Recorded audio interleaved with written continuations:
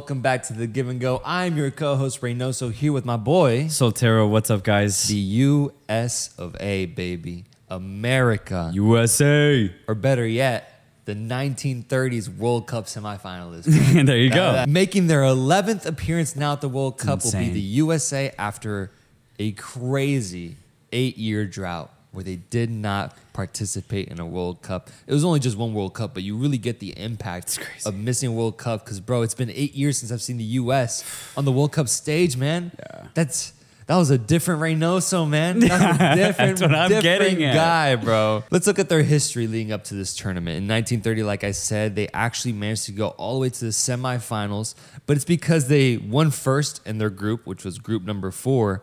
But because there were such little teams, only 13 teams total, if you won your group, you immediately got put into the semifinals. Oh, wait, what? Oh, God. Yeah, so they didn't have to win a knockout run or anything. They went straight to the finals, and they got pounced by Argentina 6-1. I think from what I read when I looked that up, because I was like, how? How did that happen? I think there's a bunch of Irish American immigrants, and they just gathered them all up to represent the USA at the time, right? Because obviously Americans didn't know football at the time. Yeah. So they're like, let's just get the Europeans to play for us. So I'm going to fast forward basically from then to the modern era of football. In 2002, Good Lord. In 2002, the U.S. had their best modern run in the World Cup, going all the way to the quarterfinals after beating Mexico in the round of 16, man. I wish I was conscious then, man. I was only 7 years old. I wish I was like a teenager watching that game because the idea of the USA and Mexico facing off in the World Cup, bro, that's only happened one time. And I missed it, man. I missed it. They went on to the quarterfinals, lost to Germany 1-0. In 2006, they had a group stage exit. And then in both 2010 and 2014, they had round of 16 exits, but they were both in extra time. So they got close, man. They really did get close to sniffing that quarterfinal appearance yet again, but ultimately fell short. I mean, how could you forget their last World Cup appearance where they went toe-to-toe with Belgium, and Belgium just could not finish a shot for shit. No, dude. Tim Howard got so much praise for his saves that day, and ultimately Belgium found a way through. Yeah. And they got that 2-1 win in overtime. USA has not played a World Cup game since then, man. Pretty crazy. After a number of years going through just a crazy rebuild, a lot of discussion about how this USA team should be approached from the ground up. We see a new, rejuvenated, fresh United States squad arrive at the World Cup after what was a really interesting CONCACAF qualification cycle. Yeah. Ultimately ending up in third, right behind my beautiful Mexico, with 25 points, 7 wins, 4 draws, 3 losses, but getting really big results on their way there, where specifically I bring back Mexico. They managed to beat them once, tied them at the Azteca, and then also won the Gold Cup in the build-up to this tournament. So some really big achievements for the U.S. that hadn't really been attained in the past, marking a potential shift in the leadership and the genesis of CONCACAF, what we've known it to be. USA came into this qualification cycle trying to prove their doubters differently. They get drawn into Group B, where you have the most politicized group at the World Cup, with the USA set to match up against England, Iran, and then Wales, man. Some incredible matchups await us at Qatar, man. And it's exciting because the USA is like, regardless of the quality that they're at, they always make for such entertaining games. And I think that's something that actually CONCACAF kind of prides themselves on, man. They could potentially be an X factor in this tournament. They can go toe-to-toe with England, or they can get pounced by Iran, man. We have no idea truly what to expect of this USA team. But what we do know is that they make for such great, entertaining games at the World Cup. And so regardless of that, man, I'm hyped to see them. I get so excited, bro, when I think about this specific USA squad here in 2022, simply because for me, this is the most technically gifted, dynamic, baller-oriented USA team I think that we've ever seen. I'm talking about ballers, straight up ballers like Brendan Aronson, Christian Pulisic, Yunus Musa, Anthony Robinson, Serginho Dest, and then even the fringe players for us are playing really well. Talking about players like Jesus Ferreira, Tyler Adams, box-to-box midfielder, and we'll get to them on a bigger deep dive when we do that squad analysis. But, dude, every single player I just named are playing in big leagues with big teams and have incredible talent. And that means a lot to me because I want to go back to those World Cups that you just mentioned here in the 2010s. So in 2010, obviously my first World Cup where I was truly conscious and watched every single game. And I saw the U.S. play and I was like, this is my team.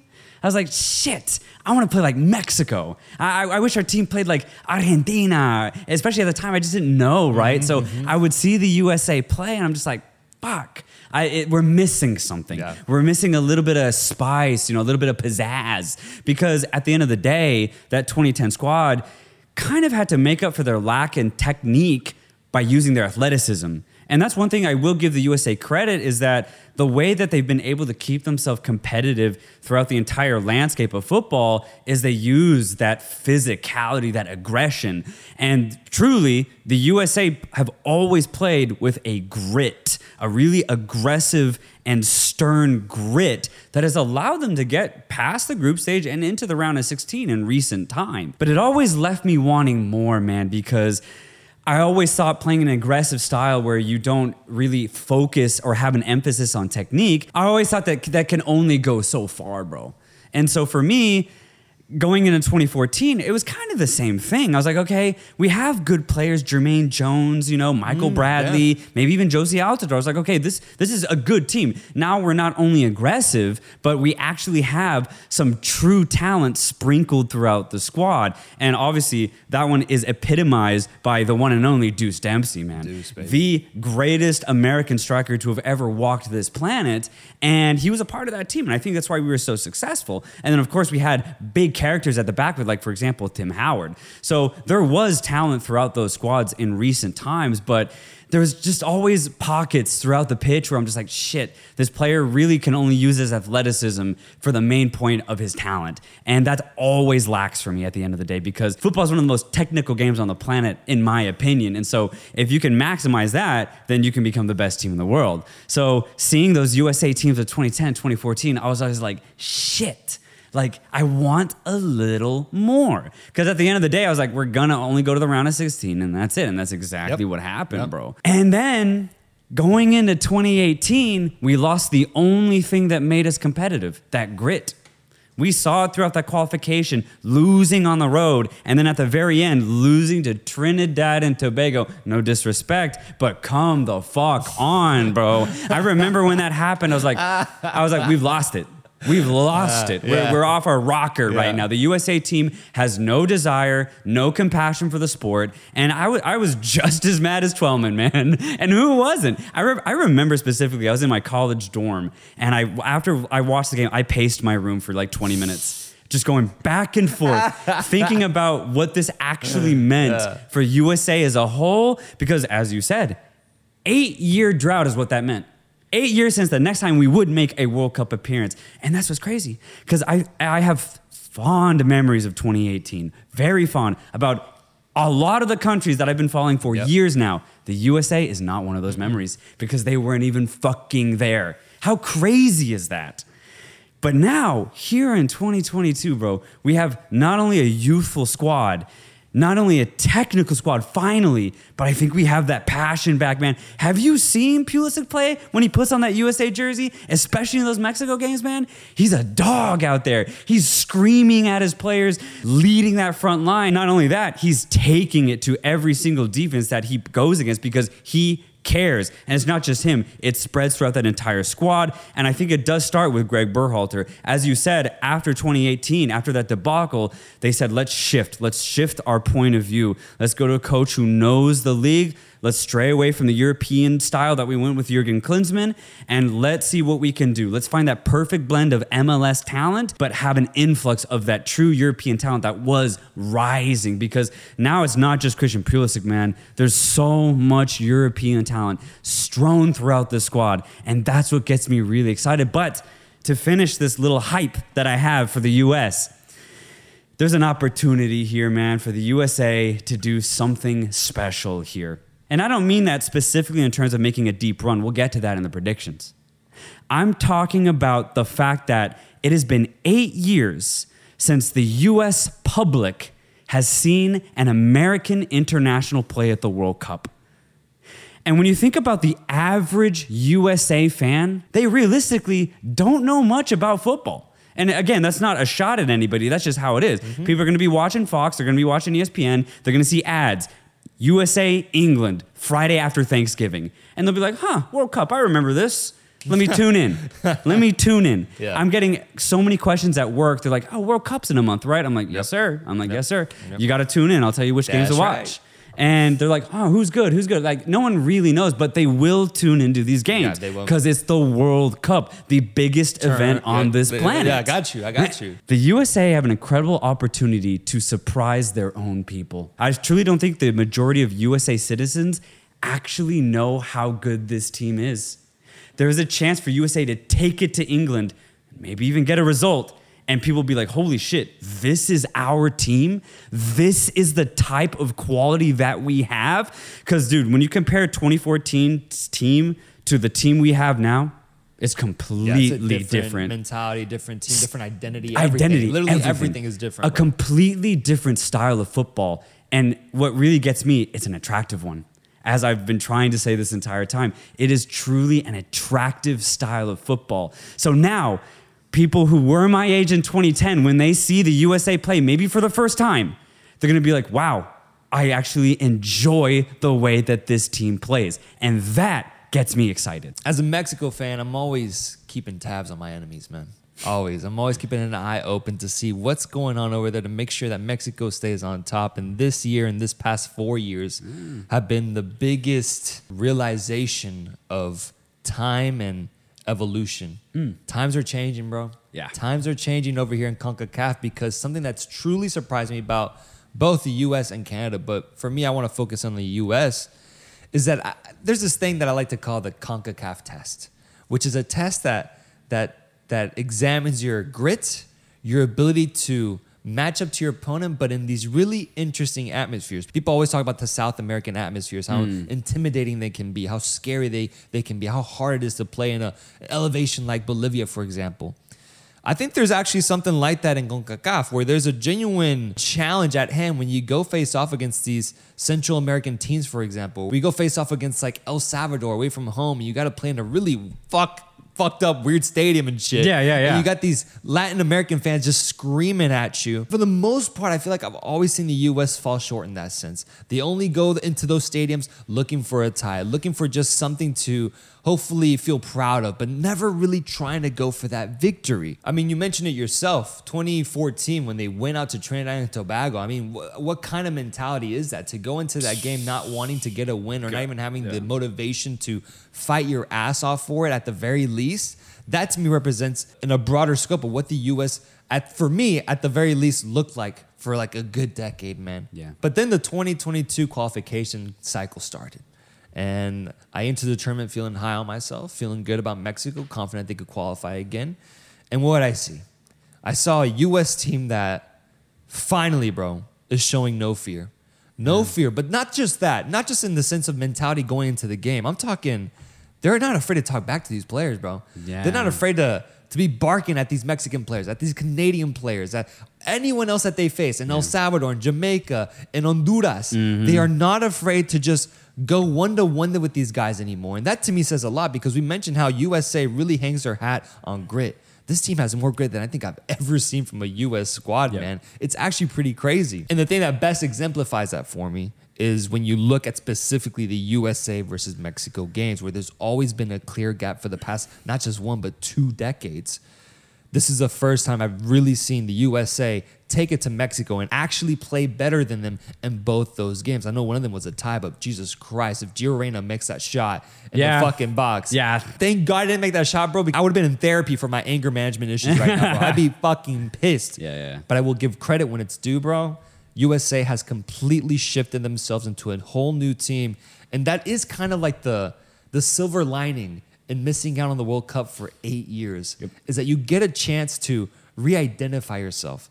You get a chance to be a new person, man. They can show up to this World Cup being a completely new team. And it's funny because the main American contingent talks about this team the same way they did about 2014 and 2010, bro. Exactly. It's actually pretty crazy. Like just a normal everyday conversation. Yeah. And I'm just like, damn, man, y'all really don't know what's happening, And man. just wait. Yeah. Just y'all Yeah. wait. I hope, bro.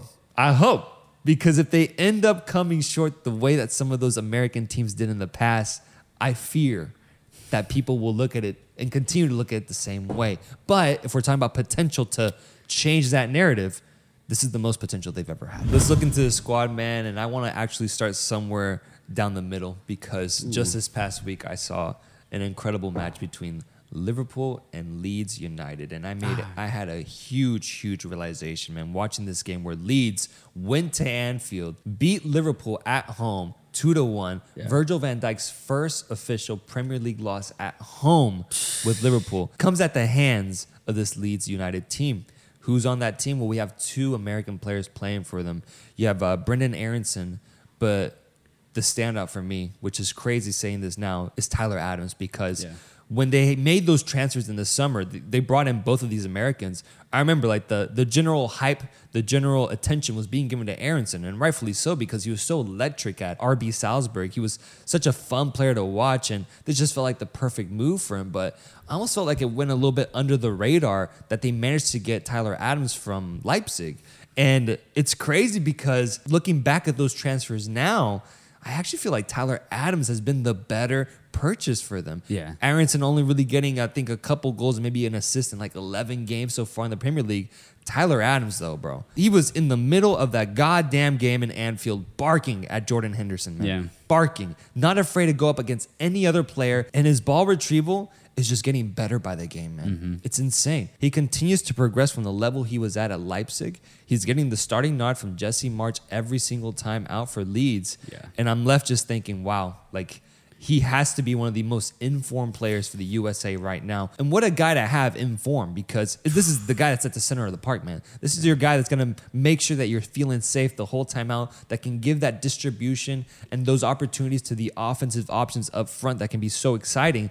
This is the guy that you want to make sure is playing well. And who else than Tyler Adams, bro? Tyler Adams, box-to-box midfielder in every sense of the word. And as he does for Leeds, he's going to act as the engine for this U.S. men's national team. He's going to dictate the pace and the gear at which the USA start, transform into, and end the game. It starts and ends with Tyler Adams in the center of that midfield. But like you said, one thing that I've always praised Adams for is his ball retrieval, his ability to truly never give up and to use his physicality and his athleticism to his true advantage because, dude, he never gets tired. He does not get tired of running. And to have something like that for 90 straight minutes, man, that truly is special. You really think about it, not a lot of box-to-box midfielders actually have the same engine that Adams has, man. Realistically, it is pretty crazy. But what has really impressed me about him is actually his technique. His ability on the ball, and I saw it last year with Leipzig, it finally has improved to essentially a European level, to the point where not only can he get the ball, but he can distribute it. His passing decisions are truly smart, and his IQ is at a level of what I would consider to be an elite European. It's exactly what I would want for any CONCACAF midfielder to reach. That type of European level is exactly what I would want. And so Adams has fully fulfilled that and achieved that in my mind, and the U.S. men's national team have that as their central midfielder. Dude, I feel like he's one of the players that's like no question. He's starting. Oh, yeah, like, there's 100%. literally no one else behind him that could get this position over him. He is one of the most surefire starters for this team. No. And if you're Greg Berhalter, like you're at the very least super content that you have a Tyler Adams in your team. Looking out wide though, at who's going to be joining him, I think you also have some really interesting options. Let me throw out some names at you. You have, for me, the favorite to start is Weston McKennie on his left side, and then Yunus Musa on the right side. Yeah. Some potential nominees could be De La Torre, who's gotten a few minutes here and there, and the more experienced Kellen Acosta as well, who's also kind of shifted in for these guys when one of these guys has been missing, whether if it's through injury or whatnot. He seems to be like the mature, older guy in this midfield that can come through and provide solidity no matter what. All in all, I think it sets up for a really exciting and fruitful midfield because Yunus Musa is playing his trade at Valencia right now at a really, really notable club in Spain. and McKinney's playing fucking week in, week out at Juventus, man. Yeah. So this is crazy for me to say about a CONCACAF team, but more specifically about the USA, man. We have 3 guys here who are playing in the top 2-3 leagues of Europe. Crazy, man. Crazy. And just as you said that Adams is essentially a surefire starter and he's irreplaceable, I'm actually going to go ahead and say the exact same things about both Yunus Musa and Weston McKennie. I know you mentioned players, for example, like Kellen Acosta, who is a big winner. And as you said, when he does start for the U.S. men, he does well. He does very, very well. But the ability, the sheer ball playing ability of both McKennie and Musa, for me, is second to none when you look outside of these 3 midfielders that we named. Musa, for me, wild card. His ability to just penetrate from a central position is something I don't think the USA has ever had, bro. He's dynamic, but he's crafty, man, truly crafty. But again, let's say Tyler Adams just goes up on one of his runs because, he's going to do that. Yeah. Musa can be smart enough to just occupy that position, but he's also incredibly athletic. There's 2 engines in this midfield. I think Musa is just a little bit more offensive minded, which is perfect because you can have McKennie and Adams kind of hold that midfield while Musa roams a little bit. He's going to go out wide. He's going to try to penetrate from different angles, and he has the ball playing ability to actually do that. And then we go to the other side, Weston McKennie, man. I remember especially earlier this year specifically, there was a couple of games where I was just like, I hate it when you get a takeout before me, and I was like, I was going to get that taken. Damn, man. But you're right. Yeah, there's like playing really well earlier this season, man. A couple of games where he was truly dominating the midfield. No matter what other midfielder tried to get just a little touch on him, he was like butter, dude. He was just, he'd roll past him. And then he'd just lay off the ball like it was nothing. And as you said, it is crazy because the USA have 3 top quality European talents essentially as their starting midfield. Crazy. And I actually want to make a point of something that I've noticed with the US team and the players that they have. And this might correlate to their confidence, is that these guys kind of have a swagger to him. Musa, bro? Dude, this guy's dope. He's awesome. This guy's dope. Yeah. It makes sense that he's, in Spain, hanging out around these all fashionable people and shit. And then you look at Tyler Adams too, the way he carries himself on the pitch, so bro. Confident. He's a big dog. He's confident. Yeah. He knows who he is out there. He knows that there's no one that can talk down to him, bro. And I love how he carries himself. McKennie too, man. He's got a little bit of style to him. There's this kind of arrogance, but like a confidence that I'm seeing that these US players are having, bro. Have you ever seen Timothy Weah's Instagram, bro? No. He has one of the dopest feeds, man. Really? The way he edits his pictures, the way he poses in them. I'm like, God damn, bro. These US men's national team players are now starting to carry themselves the same way that NBA players do. The same way that NFL players do. Yeah. And for such a long time, I always saw it as a complete and different type of gap between the U.S. soccer men's guys and the NBA. You know, you have Michael Bradley versus LeBron. Stylistically, who's going to get the edge there? But I think it actually correlates to the confidence and grit that this team has, man. These guys, they're fearless, bro. And this midfield is exactly that. Kind of the same theme with the midfield of knowing who's going to start. I think you can honestly say the same thing about this defense with maybe one position where I, at the very least, am a little curious who's going to get the starting nod. Yeah. Matt Turner will start for the USA. Okay. Despite having options like Zach Steffen, Ethan Horvath, or Sean Johnson, I think Matt Turner starts. Man, I've seen this guy start some really feisty games and be an actual character and player in the outcome of those games, man. I think he's going to get the start. Looking up at the center back position, he'll have one player that is an MLS All-Star and one of the MLS Best 11s, Walker Zimmerman, who had an incredible season this past year in the MLS, playing so well, and also on the national team, man. This dude has completely stepped up. And I know this because I root against the USA, man. And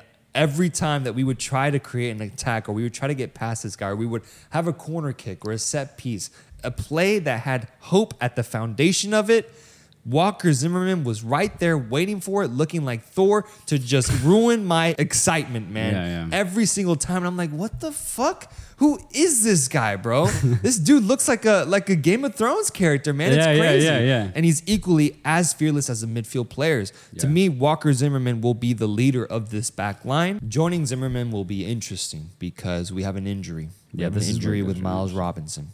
And so will it be Carter Vickers from Celtics starting alongside him? Will it be Aaron Long starting alongside him? Will it be Chris Richards? Who will it be? And we'll talk about that in a second. Let me continue filling out this back line. Left back position, I think it's none other than Star Wars' very own Jedi Robinson. Yeah. Starting over there, Anthony Robinson to be more specific. And then on the right side, there's some options, man. You could go with Serginho Dest. You can go with DeAndre Yedlin, or you can go with Reggie Cannon, man. Yeah. And so make your pick. I want to start in goal with the goalkeeper because this position has been so intriguing to watch over the last couple of years due to the vacancy that was opened up in 2018. After 2018, Tim Howard said, I'm done, no more. Actually, it might have been earlier than that because I know Brad Guzan started playing a lot too. But even after 2018, once they decided, all right, we're going to try to get rid of the old guard, anyone who was playing and it's over 30, you're probably not going to get called up. So there was a wide open spot right there at the number 1 position for the USA. And the question was, who was going to take it? Because there wasn't really an apparent heir to that position. It's not like there was a young up-and-coming keeper that was like, yeah, as soon as Howard's gone, it's me. I'm going to be the one. Yeah. There really wasn't that apparent heir. And it kind of was Zach Steffen. It kind of was because he really shone in the MLS when he started as a very young goalkeeper, and it was immediately known that he was very dominant in the box and was an excellent shot stopper. So much so that he got a contract with Manchester City. No ordinary goalkeeper is going to get a contract like that. So he goes off to Europe, and you're like, okay, well, maybe Steffen's going to be it. It's going to be Zach Steffen. Couple of injuries during World Cup qualification, suddenly Steffen's not available. So who do we call up? We call up Matty Turner, another MLS goalkeeper who literally just a year ago was starting to pop off, especially with his shot-stopping ability, man. Incredible reaction time Turner has. And he comes on, starts for the U.S. men's national team in these big World Cup games, and looks dominant. Low-key, maybe even a little bit better than Steffen, some people say. And so the question immediately began, who are we starting, bro? Are we going Steffen? We going Turner? Who are we going with here? And at the end of the day, I think it is going to be Matt Turner, as you rightly put in your preface. I think it's going to be Turner simply because Zach Steffen, I think, is a little bit more mistake prone. There are times when I've seen Steffen maybe come out way too early, or come out when he's just not supposed to, and he's just supposed to stay back, let his defense take care of it. There are times when I see Steffen just make a wrong decision on a corner kick or make a wrong decision on the cross, and suddenly he's left exposed and begging his center backs to bail him out. I actually have not really seen Matt Turner make a big mistake. I just actually haven't seen it. Now, I will say this. Zach Steffen has maybe played a little bit more, especially this season, but he is playing in the championship, right? He got that low move to Middlesbrough to get playing time, but it still hasn't fully convinced me because he has good games and then he has some weird games. Whereas Turner, who's really, I think, only playing in the Europa League or at least in other cup games for Arsenal, because he did get that big move over the summer, but he looks good. He looks completely fine. He looks a little bit more assured, at least from a reliability standpoint, than Zach Steffen. And I think Berhalter sees that. And I think there's a actual grit factor to Matt Turner too, man. Yeah. He has a lot more leadership at the back. I mean, you don't want a goalkeeper that's quiet, bro. Yeah. And I feel like Zach Steffen, I don't really see him back there commanding his backline the same way that I do with Matt Turner, especially the way I saw Matt Turner perform in those CONCACAF games. I mean, dude, this guy was annoying, man. Yeah. He was annoying to me. It's tough to get past this guy. It really is. But I think that kind of summarizes the talent and ability that Matt Turner has on the national level. And he might be one of those players that kind of like the Guillermo Ochoa effect, where once he puts on the jersey, bro, he just plays way better and performs at his absolute height. It's just crazy to think about because there's no other position out on the pitch like the goalkeeping position, man. Because there's only one goalkeeper. So the psychological battle that Steffen and Turner must have had, even though they were teammates, I don't think I can fathom that. Yeah. I think Turner is the right decision. Moving up to this back line, as you said, I'm going to start with Zimmerman, as you did. He is the leader of this back line. And it's crazy because I remember after 2018, I was like, who is going to be our center back? At a certain point in time, I thought it was going to be John Brooks, the German-based defender. I was like, oh, this is our guy. He's been playing in Europe his entire career. He's big, he's smart, he plays at an elite level. He's going to be our guy. But then he had that weird US spell, man. That weird spell where he just didn't look like he gave a fuck out there. Bro. And he's just like letting players past him, making terrible decisions. And I think that was the last we saw him, honestly. Dude, I haven't seen him in forever, bro. Yeah. Forever. Which is crazy because I think if he wanted to, he could have been like the captain of this side.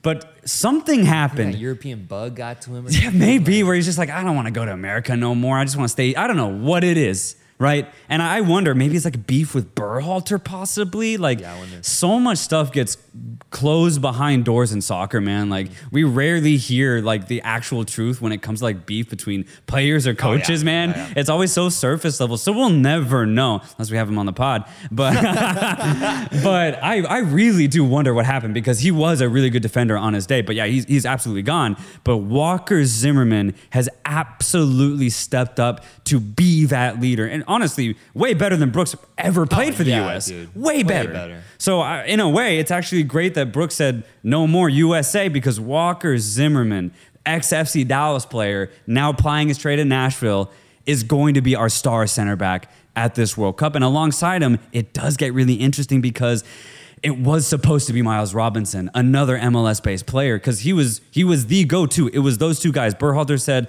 it's Zimmerman, Robinson, nobody else. And then unfortunately, Robinson gets that disastrous ACL injury or whatever it was that puts him out for like 12 months and he's just set to miss the World Cup. It is what it is. It's life. Luckily, he's young, so there's still a comeback story for Robinson to be had. It leaves Berhalter in a bit of a pickle. He's got a big decision to make. Recently, he's actually been going with Aaron Long, the New York Red Bull center back, as the partner for Walker Zimmerman. And honestly, when I really think about it, I think it's the right decision because when I look at the backup center backs, I just don't know if I'm fully convinced. Cameron Carter-Vickers plays every game for Celtic, but he hasn't played a lot for the U.S. men's. So I think there's a bit of inexperience with the U.S. midfield, the U.S. backline. Sure, he does play in Europe, but he's been called less than 10 times for the U.S. And I think right before World Cup, it's a little too late to experiment him in a starting position. And I'm going to say the same exact thing about Chris Richards. Again, a guy playing, in and out of this Crystal Palace side, obviously earlier playing with Bayern Munich in the same way, kind of in a reserve role. But again, less than 10 caps for the U.S. I think it's too late for him to make an impact right before the World Cup. So for all those reasons, I think it's left for 30-year-old experienced Aaron Long to just be that partner for Walker Zimmerman. And we're left with what's crazy in my mind, an MLS-based center back pairing. Which is pretty crazy, bro. That's crazy. I also think that outsiders will look at it and be like, oh, the USA has two starting MLS center backs. Yeah. They're done for. They're done for. And maybe that would have been true 10 years ago. Maybe. Man. But I think that now it's actually, it's not that bad. Like, it's not a bad thing. It's the same thing as if I saw that Mexico had two Liga MX center backs. I think it's on that level. I think so. I'm just like, okay, like, there could be some level of surprise here. We don't know for sure, but at the very least, they're not going to get ran over. And so I do think that it'll be so interesting to see a modern pairing of two MLS players, one of them being the best center back in the MLS and Walker Zimmerman. Going out wide, very similar to Walker Zimmerman, I only see two starting fullbacks under Berhalter. On the right, I'm going to start with Sergiño Dest. You think so? I think he's going to be Berhalter's go-to. If he's healthy, he's always has a little knock here and there, but if he is healthy, he's going to be the starting right back. It is funny though, man, because this guy's like a mercenary. He's barely American. Barely, bro. Okay. I don't even know if he can truly speak English, man. It's like getting a select player at a youth team. Like it's crazy that we got him, and it's exactly why Berhalter has chosen him, because he's just like, oh, we get a European player. Yeah, sure. Bring him to the U.S. He'll start for me for sure, and that is exactly what happened. Ajax Academy product. Went to Barcelona, is now with AC Milan, has an incredible resume, and is in that rotation for Milan. Starts one game, benches the other, starts the next game, benches the other. So he's absolutely in that rotation and has shown that he has the pedigree and the skill to play at the highest level. When we look who his replacements could be, DeAndre Yedlin, Reggie Cannon, I'm left wanting a little bit more. Even 19-year-old Joe Scally. Joe Scally playing in Mönchengladbach is good, but if you compare him to Dest, Dest is just a little bit more technical. He has a little bit more ability on the ball. I think he's a better, tighter passer. And he also has the ability to score from outside the box or send in a whipping cross. And when you need something special in a short tournament like the World Cup, I think you go with Dest all day long. Go to the other side, and I'm going to say the same thing. We have another dynamic fullback in Anthony Robinson, bro. The best left back in the championship last year for Fulham, gets promoted to the Premier League. And bro, he looks like he's been playing in the Premier League for 5 years, man. He's absolutely Premier League quality, starts every single game for Fulham, and has been a big reason why this Fulham backline has been successful. He gets so forward, and that's what I love about Robinson, bro, is that he's so offensive minded. And it goes back to what I was initially saying about this USA squad, man, is that every player is an absolute baller. Robinson is the perfect example for that. Because when he gets the ball, he's gone, bro. He's absolutely gone. And again, he has that experience of defending against Premier League talent. So for me, that's my back line right there. That's exciting. That really is when you think about it contextually within the history of the USA. Yes. But when you think about it within the context of the World Cup, brother, you don't get a little concerned? You don't get a little concerned? A little, bro? You got a goalkeeper that doesn't even play. Right. You got two center backs, one of them which is basically filling in for an injured player. You have Dest, yes, who is very good, as you mentioned, but I personally have questioned his decision-making. I've seen some low points for Dest. There's a reason Barcelona got rid of him. Yeah. He wasn't Barca quality, but he still was good enough to be at AC Milan. And then you have Anthony Robinson, who I think is one of the standouts, but you're going to face off against an English side that has nothing but top 3-5 team Premier League talents at the back. You're going to face off against a Wales side that can also say the same thing pretty much because they actually have a lot of players playing in the Premier League. Iran, very good defensively. You don't get a little concerned? I think I would if it wasn't for the context that the USA has a completely new squad and that they've missed the World Cup for the last 8 years. The way I see this USA team and their backline and midfield is honestly very similar to how I saw Mexico in 2010 and 2014 in the sense that this USA team doesn't actually know how good they are. They don't know if they're European level or they don't know if they're how to be respectful here. European level or if they're Argentina level. Hey, watch your fucking mouth. They don't know if they're a truly European level type of team or if they're just an average CONCACAF team. Yes. They don't know because this is an entirely new squad. None of them have played in a World Cup. And due to like Nations League, for example, we barely get any friendlies with South American or European teams. So this is completely new territory for the USA. And as you said before, they're also fearless. And for those reasons, I actually don't think they're going to be nervous. I don't think it's going to get to them because they simply don't know. It's almost like blissful ignorance. They just simply don't know. And I think that's actually going to go towards their advantage. And talking about defensive standpoint, sure, maybe I'd be a little bit worried if it was just that back line, but I know Adams is going to provide a lot of coverage defensively, bro. And not only that, McKinney and Musa have the ball playing ability to provide relief when they have possession. They'll be able to take tight defenses, maybe even turn them and then release to Christian Pulisic. And that's something that can really give relief to that back line. That's a good point with how European everyone else is in the midfield and in the forward positions, right? You actually make a great point. It's gonna kind of like be infectious to these other guys. I mean, Weston McKennie might show up to the locker room with a bottle of wine, saying, this is what we're drinking over there in Italy. Try this. And Zimmerman's like, shit, man, we don't have this shit in Nashville. Fuck. As you said, it kind of infects the rest of the team. And if there's one place where you don't need that highly touted European quality, I would say it's the defense, honestly, because if it's the offense and there's nothing there, you can't provide, you can't do anything. If it's in the midfield, then you're fucked. Oh, bro. you can't control a game. But defense, if it's good North American quality, if it's a good version of it, it can be good enough. I think so. Oh, good point, actually. Fuck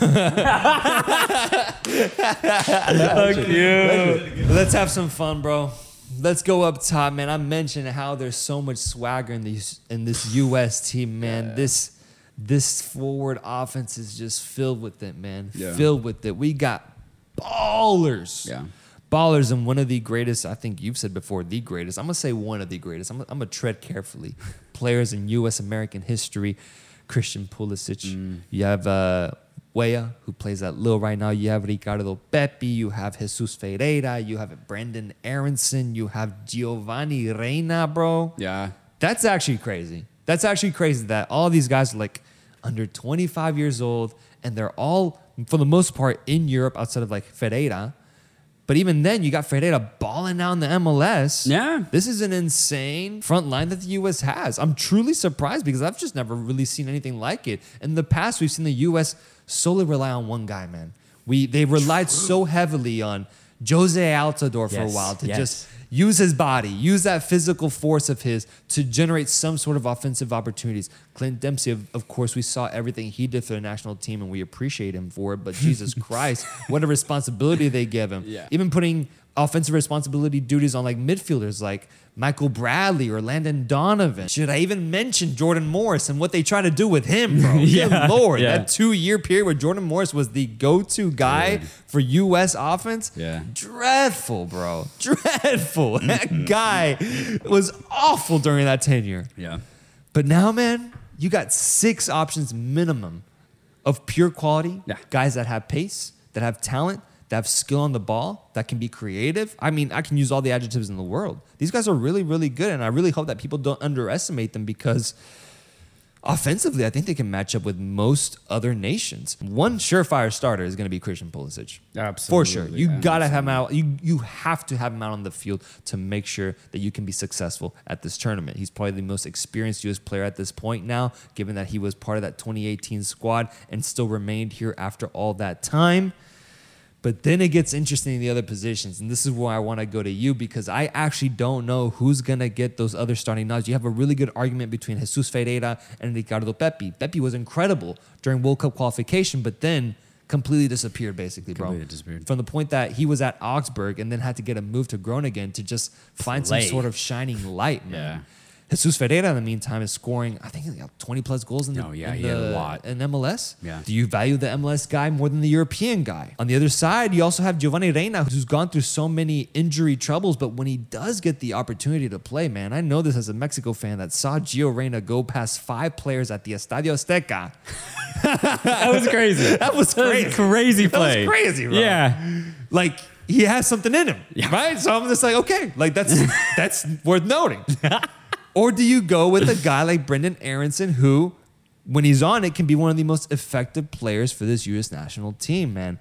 I got questions, man, and I need answers. Yeah, so I want to start in that number 9 position because this one, very much like the goalkeeping position, has been wide open for the last 4 years. And Berhalter has just basically said, if you want to come play for the U.S., I'll start you at number 9. If you play good... Open tryouts. It's open tryouts. Yeah. If you play good, you're starting the next game. That is essentially what has is. happened. There's been so many number 9s that have been churned out over these last 4 years, but I do think the one he's going to go with is the one who's most in form, and that is FC Dallas, Jesus Ferreira, simply because of that. And I'll talk about the guys who are right behind him. I'll talk about Ricardo Pepi, who's actually, I think he's got like 5 goals and 7 appearances for Groningen. He's finally starting to score. He's finally starting to score again. Only problem is that it is in basically a league where defense doesn't exist in the Eredivisie. So obviously he's going to get a lot more goals. If he wasn't getting goals at Groningen, then he needs to get out of Europe. Yeah. It would be like that. But for me, Pepi has had such a drought, if you just don't include those Groningen games for club and country, that I just think Berhalter, it's easy for him to be like, oh, I'm just going to go with Ferreira, man. He starts every single game for FC Dallas. He had the best season of his career. He's still incredibly young, but he's also putting the ball in the back of the net. The only problem that I have with Ferreira, and I do think it's actually the U.S. men's national team weakest position, is this number 9. And it's because I think Ferreira is a little limited. When he plays a defense that he cannot figure out, he doesn't figure it out. No. He doesn't adapt. Ferreira's fairly one-dimensional. He's good off the ball. He's very dynamic, and he makes very good runs. But if he plays against a defense that completely nullifies his athleticism, completely nullifies his ability to get in space, it's like Ferreira's not even on the pitch. That's the problem with Ferreira. But it gets interesting because let's say Ferreira does start. I actually see a lot of rotation happening because if it's 0-0 or the U.S. are down, Berhalter's going to make a change. Ferreira has the starting job, but not definitively. It'll be to the point where he's going to try Pepe at a certain point, or he's going to try whatever striker he brings on. Josh Sargent is playing really well for Norwich right now. Yeah. So, but again, I do think a lot of the number 9s for the U.S. are a bit limited. And again, Pepe he can be good, but dude, I really do question his form right now. I just don't think it's there. But what really gets me, bro, is that if Berhalter brings Pepe to come onto the bench for the U.S. at this World Cup, why wouldn't you bring Pefok? And this is what I'm going to be very curious about, bro. This is what I'm going to be very curious about because obviously Pefok did not get chosen to represent the USA in the last international window in September. He starts every single game for first place Union Berlin in the Bundesliga. And there might be a chance that he doesn't even get called up, bro. You've mentioned it before where there's beef with U.S. coach and U.S. striker. This might be another one of those situations, man. Because Greg's like that, though? I think there's a chance, bro. And no. The U.S. men's are going to do a whole unveiling on ESPN like in a week, and they're going to go through every single player that's getting selected. Wow. So they're going to it's going to be like a unveiling party or some shit. Yeah, it's going to be pretty cool. And I'm going to be specifically looking if Pefok gets chosen, man, because if he doesn't, it's a mistake. We saw before with Jurgen Klinsmann making a mistake, in my opinion, to not even bring Landon Donovan for his experience. In this case, it's a little bit different in the sense that I think Berhalter just might not bring Pefok simply because maybe he just doesn't like him. Maybe he doesn't like the way he plays, but the result and the output that he's giving and providing week in, week out with Union Berlin, for me, is too much to ignore. Even if you don't start him, if you bring Pepe, then you have to bring Pefok. You have to. So I'm so curious to see, because if Pefok's not on that list, I'm going to criticize the fuck out of Berhalter. Only thing I want to say about the Ferreira-Pepe matchup is that I really think actually Pepe would thrive in a off-the-bench role. Yeah, I think that's actually would be best for him. Yeah. Because that's kind of what he did to start in the CONCACAF qualifiers when he first started getting his rise. Was he was coming off the bench, and then that's true. Greg was like, "Oh shit! Like this kid's actually he's on form right now. Yeah, so start him a few games." But I think put Ferreira in to start, perhaps Pefok, and then from there go on to Pepe to come off the bench. Yeah, and in a similar theme, when we look out wide, I think regardless of who starts, the backup wingers are going to get playing time at this World Cup. So let's start on the non-Christian Pulisic side. I actually do think Brenden Aaronson is going to start simply because I think he's had the best, more recent form for the U.S. specifically. And I think that means a lot to Berhalter. He's been able to rely on Aaronson in every single game. Even if, like you said, he's not outputting a lot for Leeds, but he plays every game. He starts every single game for Leeds United in the Premier League, the best league in the world right now, as far as quality is concerned. And I think Berhalter likes that. And obviously, when Aaronson does play for the U.S., man, he's energetic, constantly penetrating, constantly looking for space, looking at the opponent's weaknesses, cutting inside, doing as much as he can to create chaos out on that wing. And I think from a technical perspective, Gio Reyna's probably better, but Reyna's in rotation at Dortmund right now. And like you said, bro, he is just injury-ridden, bro. And they're never long injuries, but he just always has a knock. So he's never able to get consistent weekly form the way that Brenden Aaronson is. And for that reason, I think Brenden Aaronson is going to start. But Reyna is going to get called up, and he is going to play. Yeah. And he's going to play big minutes, too. So that's incredible to have something like that off the bench. And even if Reyna does start maybe later on the tournament, you bring in a guy like Aaronson in the 60th minute with his energy, that's huge for the U.S. out on that wing. And then you still have a guy like Timothy Weah to also come off the bench. Another player I'll mention, another FC Dallas player, Paul Arriola. Again, he's had incredible minutes for the U.S. men's national team, just like Brenden Aaronson, and I actually do see him getting minutes at this World Cup, bro. There's going to be so much rotation, I think, out in these wing positions, or maybe when we really need a goal, we take out a midfielder, put in another winger, bro. It's going to get like that because we have so much talent going forward, and Berhalter likes to rotate a lot of these guys in and out, but I do think Aaronson will get the start. Going on to the other side, as you said, this is going to be basically like the Harry Kane effect. Pulisic is playing every single minute at this World Cup. Yeah.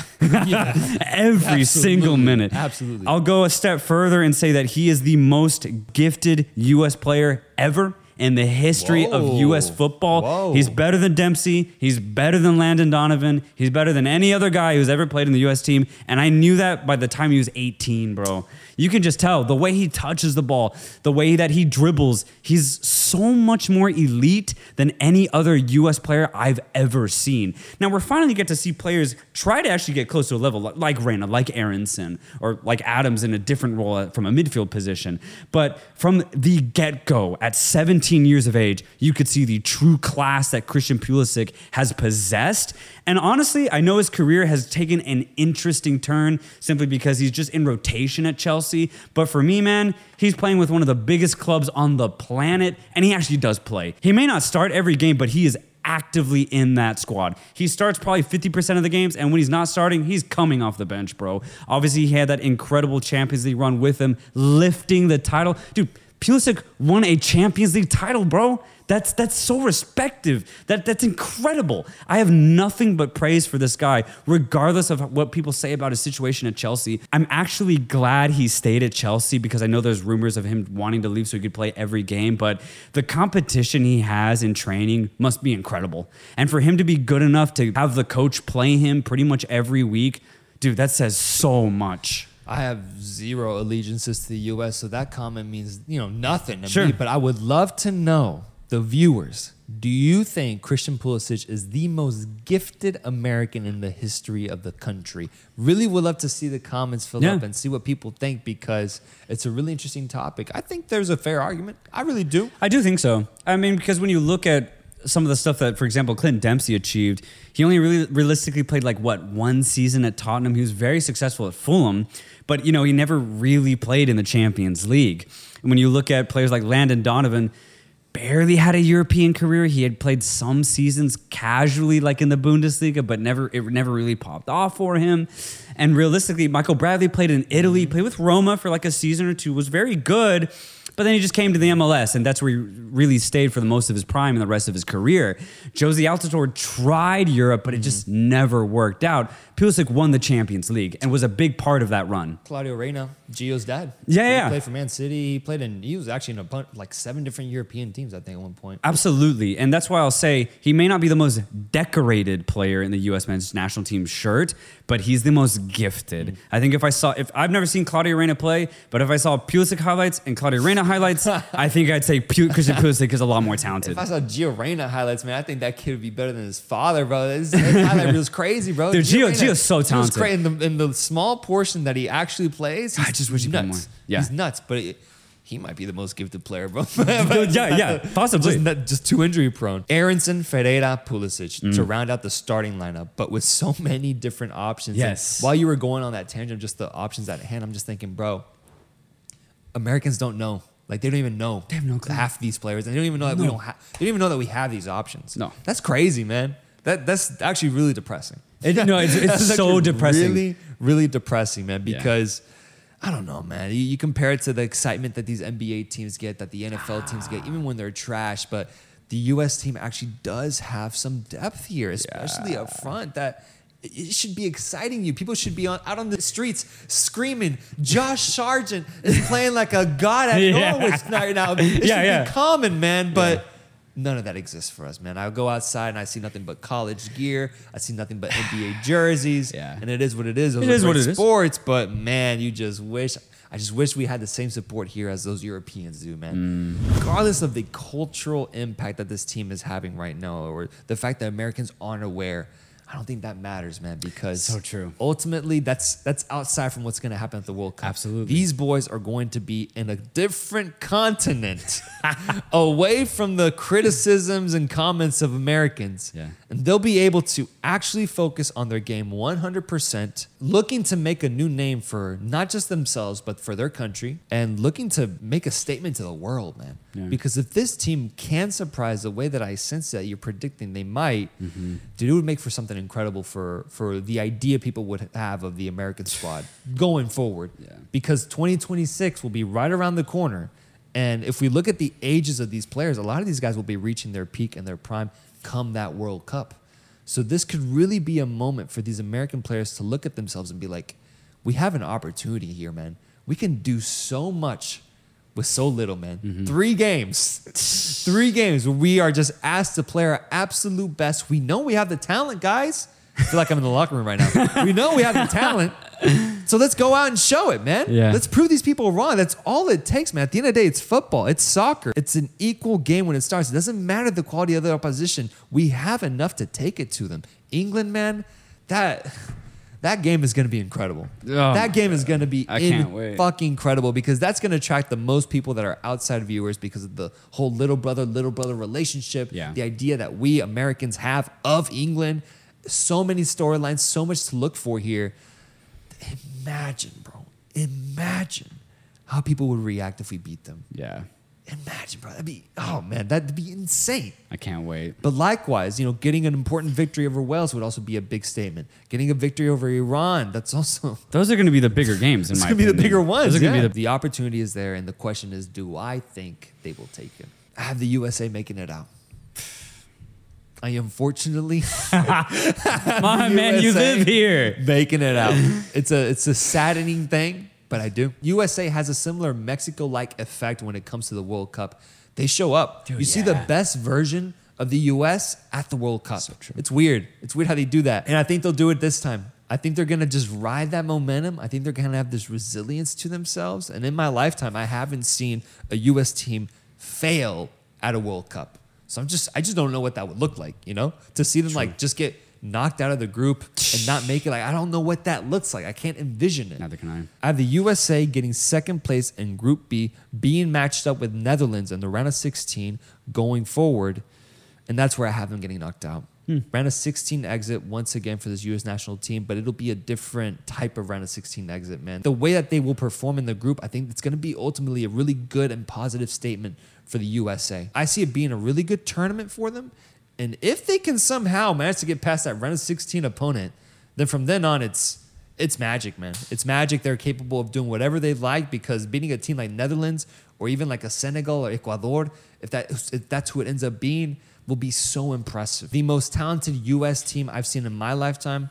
All I am is just excited to see how it pans out. So you know how hyped I am for this team. Obviously, I did a whole speech at the very beginning on why I'm so excited about this team specifically here in 2022.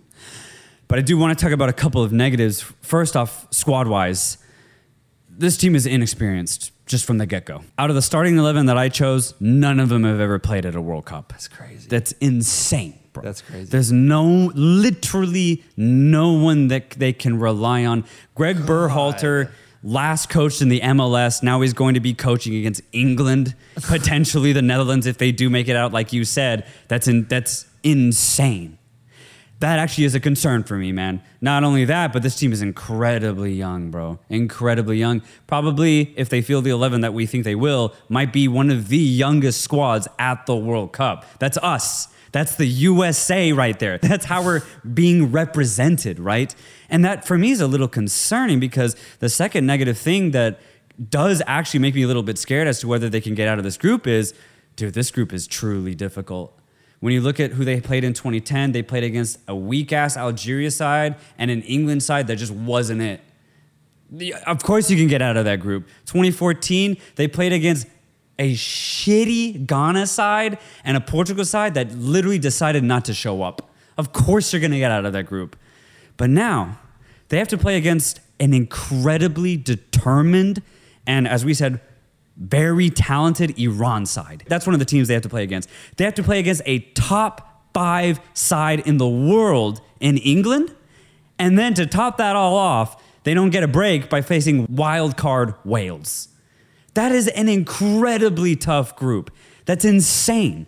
And that's what this inexperienced USA team has to face here in 2022. We have the quality, but so do the other opponents, man. Oh, yeah. And I'm sitting here now and actually don't know what to say. I don't know what to say. I'm being completely honest. Mind if I throw in another negative, man? Please. I think they're going to be entering this tournament slightly low on themselves, man. That Japan game was awful. Oh, they got ran. That Japan game was awful. It's actually, they're like the opposite Denmark, where at club level, they're playing well, but then the national team, they're a little weird, at least right now. I remember Twelman actually gave a stat. He was like, every time the USA have played like outside of CONCACAF, they've had a dismal record. And if that continues in the World Cup, then that's just not good news. yeah. It's not good news. And I get worried about that because this is who we have, right? This is the team we've built over the last 4 years, and I'm very proud of it. I'm more than proud of it because, like I said, this team is so talented, and it's the team that I actually am proud to have represent me at a World Cup. But man, this group is a lot tougher than I think people are giving it credit for. Even here in America, the pundits themselves, I think they're a little bit too confident that they're going to get out of this group. I really do think so. I think they're basically saying they should beat Iran and Wales and that England will determine if they have a good run or not. I think it's going to be a lot more complicated than that, man. I actually kind of mentioned it. That England game might not be the biggest game for the U.S., bro. It's going to be these games where we're playing against teams who are truly our caliber in Iran and Wales. We don't get points off of those games, then good luck against England, bro. Done. Good luck against England. Done. So I'm left with all that in mind. I'm left like in a middle ground. I don't know if I want to be really, really hype about this team from a prediction point of view, or I don't know if I want to be super negative.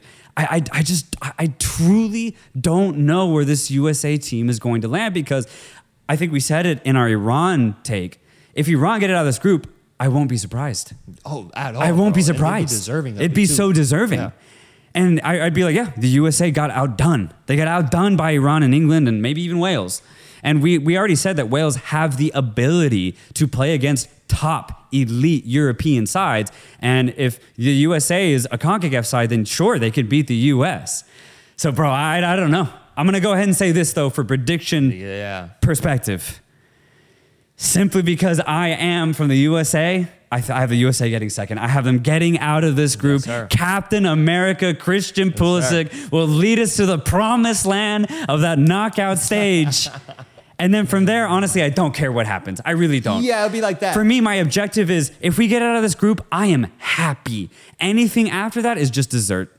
Damn. So that's what I have for the USA. makes sense. All I hope is that we put on a hell of a display in the group stage. And hey, if we can take it to any team in that round of 16, I will be more than happy, bro. And that is the USA, folks. I ended up talking way more optimistically about this nation than I thought I ever would in my life. Hell yeah. Please let us know. What do you guys think about the United States? Are they going to be really good this tournament? Are they going to surprise? Are they going to be really bad? Like, what do you guys think? Make sure to comment, like, and subscribe to keep updated with us as we continue dropping these World Cup deep dives. I'm excited for the next one that we do, man, and we'll see you guys soon. Peace. Peace.